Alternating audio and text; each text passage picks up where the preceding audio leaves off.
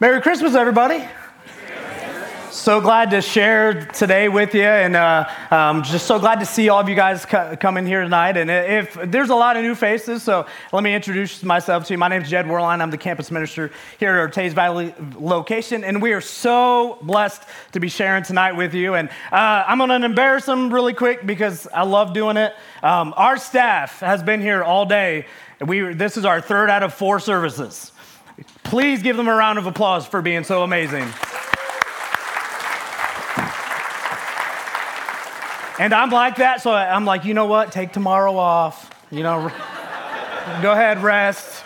So we have been in a series the past couple weeks, actually since Thanksgiving, and it's called Overjoyed, and we're going to wrap it up, and no pun intended, but we're going to put a bow on it tonight, and we're going to finish it up. And you know, when we look at joy and we talk about joy when it comes to Christmas time, you know, a lot of people, different things bring them joy.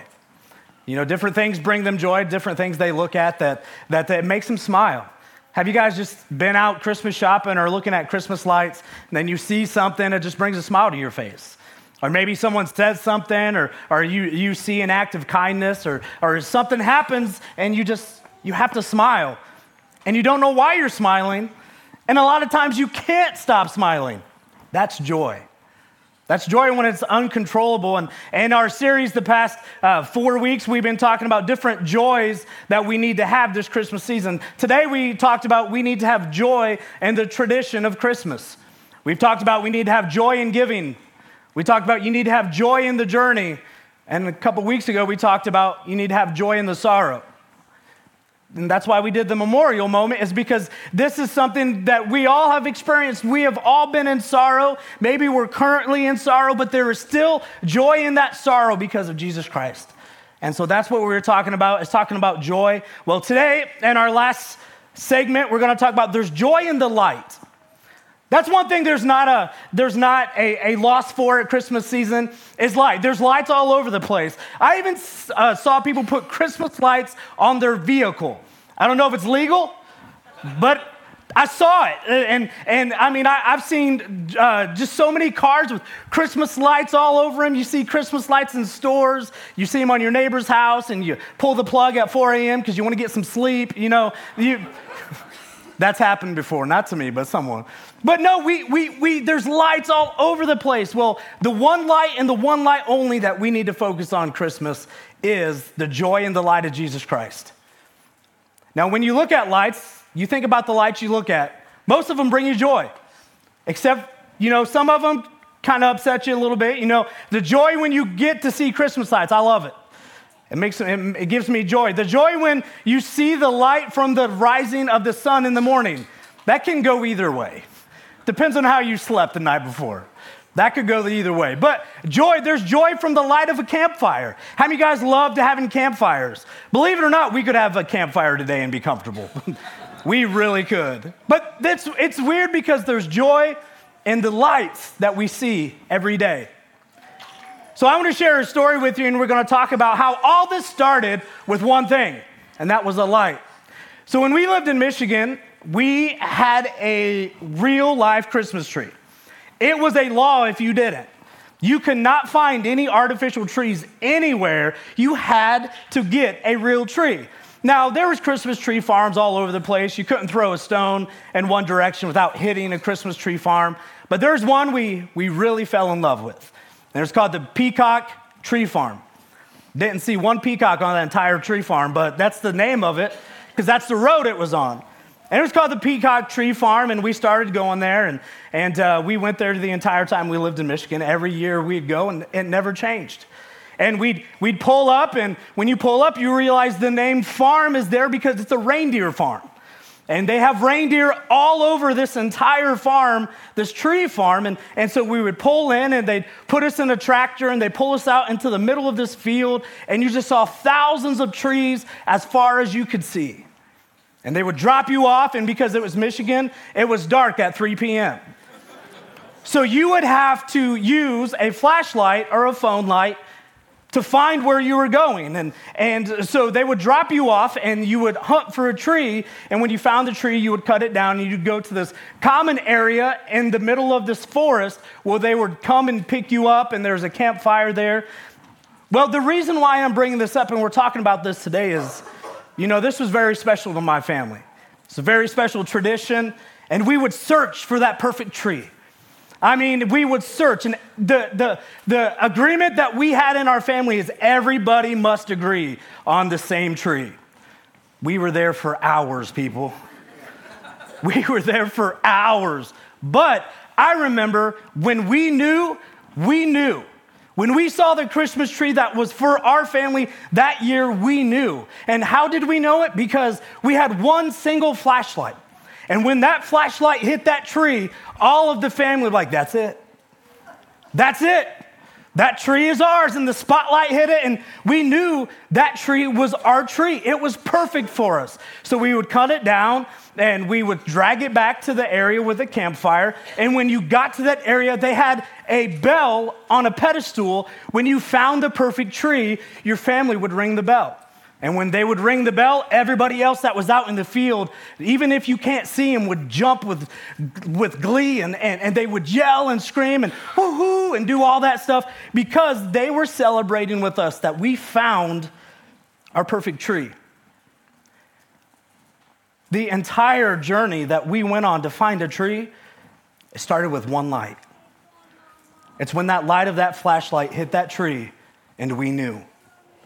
We celebrate today because that light hit a baby and we know. We know that that baby is the Son of God. We know it. And it started with one light. And one beam of light started everything. When that light struck our tree, we knew it. When that light struck the shepherds in the field, they knew it. When that light struck the manger, they knew it. One beam of light started everything. And just like in our story about the tree, that joy of that one beam of light is contagious. I remember when we were still waiting for the tractor to come back and get us, we were just waiting for that next person to ring that bell because we wanted to celebrate. We wanted to celebrate with them and we wanted to be happy for them. And most importantly, we wanted to share in their joy. So that joy is contagious. Same as today. Jesus Christ started with one light, and the joy of Jesus is contagious. And we need to celebrate when people see that light for the very first time. We need to celebrate when people haven't seen that light for years, but they come back to the light. We need to celebrate because joy is contagious. So if you guys have your Bibles, we're gonna read from Luke 1:26 through 33. And we're going to talk about the light, and we're going to talk about how everything started because of one beam of light. In 26, it says this: in the 6th month of Elizabeth's pregnancy, God sent the angel Gabriel to Nazareth, a town in Galilee, to a virgin pledged to be married to a man named Joseph, a descendant of David. The virgin's name was Mary. The angel went to her and said, "Greetings, you are highly favored. The Lord is with you."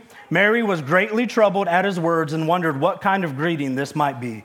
But the angel said to her, "Do not be afraid, Mary. You have found favor with God. You will conceive and give birth to a son. You are to call him Jesus." 32 says, "He will be great, and he will be called the Son of the Most High. The Lord God will give him the throne of his father David, and he will reign over Jacob's descendants forever. His kingdom will never end." The angel's words brought light. The angel had a very brief encounter with Mary, and the angel brought light. In a very brief conversation with Mary, the angel told Mary 3 things about herself. He told her that you're pregnant, you're with child. He told her that you are highly favored by God. He told her the Lord is with you. All 3 things bring joy. And then the angel, in the same conversation, in the same amount of time, tells her 4 things about her son before he was born. And he says that son's name will be Jesus. He will be great. He will take the throne. And most importantly, number 4, his kingdom will never end. All 4 of those statements bring joy. We have a Savior named Jesus. He is great. He was great. He will be great.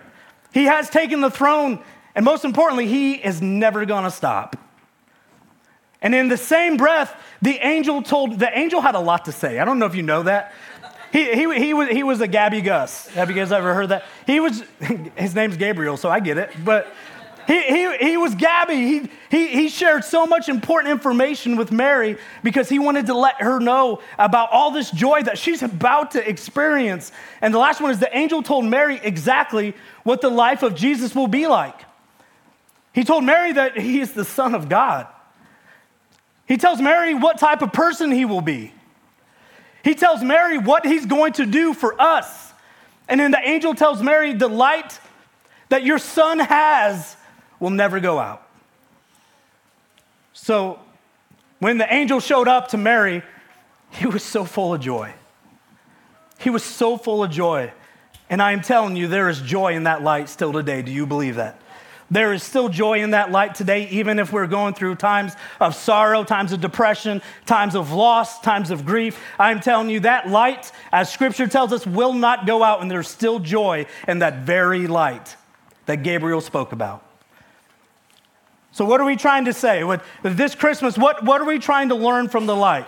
Well, we're going to kind of go back to the Christmas tree story that I shared with you. And the first one is that just like we did when we were in that Christmas tree farm, the first thing that we had to do is we had to choose. We had to choose. I want you to understand, because of the light, you are chosen. Deuteronomy 7:6-8 says this, "For you are holy people who belong to the Lord your God. Of all people on earth, the Lord your God has chosen you to be his own special treasure. The Lord did not set his heart on you and choose you because you were more numerous than the nations, for you were the smallest of all nations." 8 says this, "Rather, it was simply that the Lord loves you, and he was keeping the oath he had sworn to your ancestors. That is why the Lord rescued you from such a strong hand, from slavery, and from the oppressive hand of Pharaoh, king of Egypt." As we walked through that tree farm, thousands of trees to pick, thousands of trees to look at, but there's only one for us. That's the same. God could choose anybody. He chooses you. He chooses you. I know we get fed lies all the time that you're not good enough to be chosen, that maybe you have too much scars on your hands. Maybe you have too much scars that you hide from people. Maybe someone tells you you're just not good enough. I am telling you here today on Christmas Eve, because of the light of Jesus Christ, you are chosen. You truly are. And if you've never heard that before, I will tell you that you are chosen. Out of all the people that he could choose, he chooses you. As we walked through that Christmas tree farm, and we looked at all of these different trees, they were all different.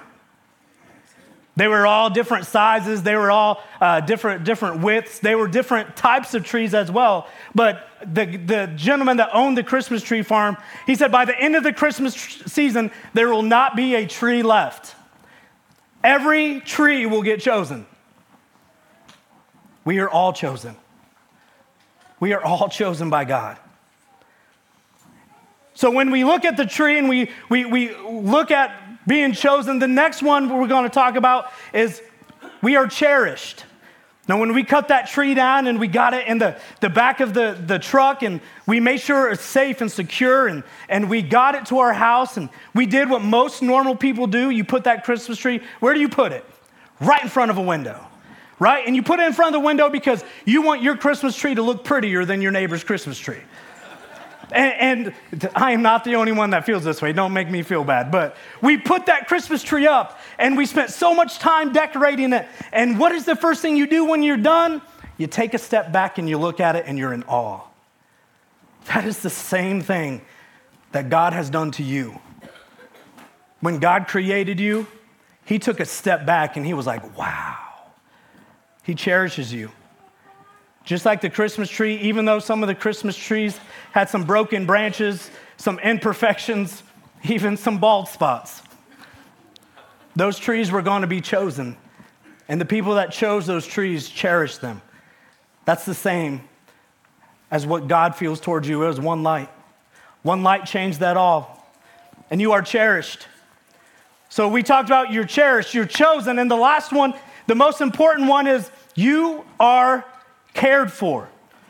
Luke 2:7 says this, she gave birth to her firstborn son. She wrapped him snugly in strips of cloth and laid him in a manger because there was no lodging available for them. The first action that Mary did to the Savior was care for him. It was cold. It was probably windy. It was out in the desert. There's probably a lot of different things around, and the first thing she did is care for this baby.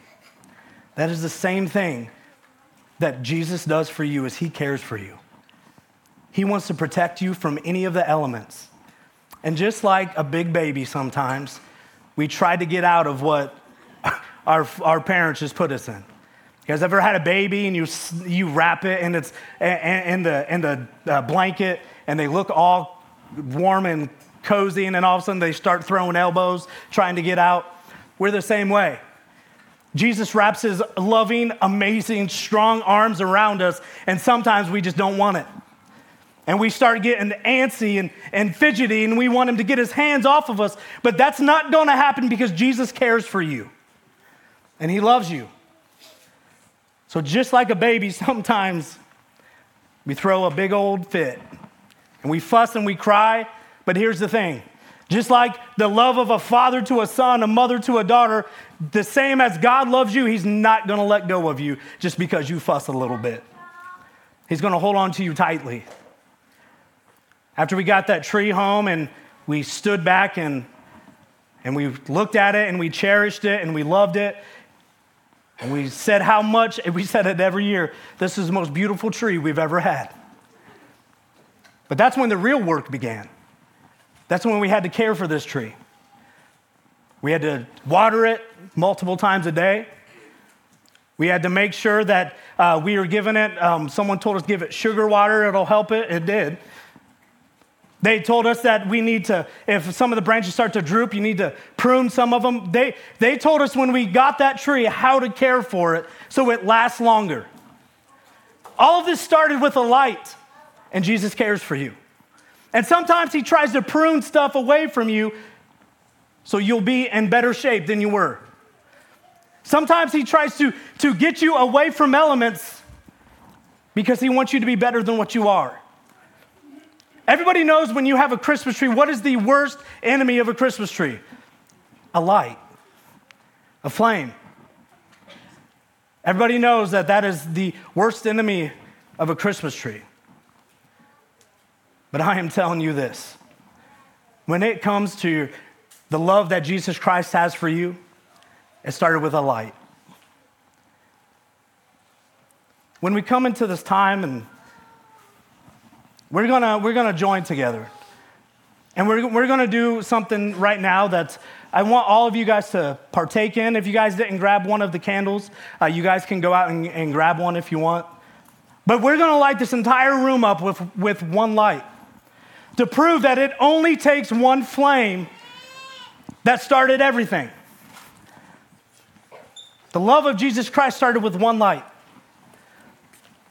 And so that's what we're going to do. And after we're done with that, we're going to sing a song. And on your way out, we're going to ask you to throw them in the bins on your way out. But this is a special time that I know I loved growing up.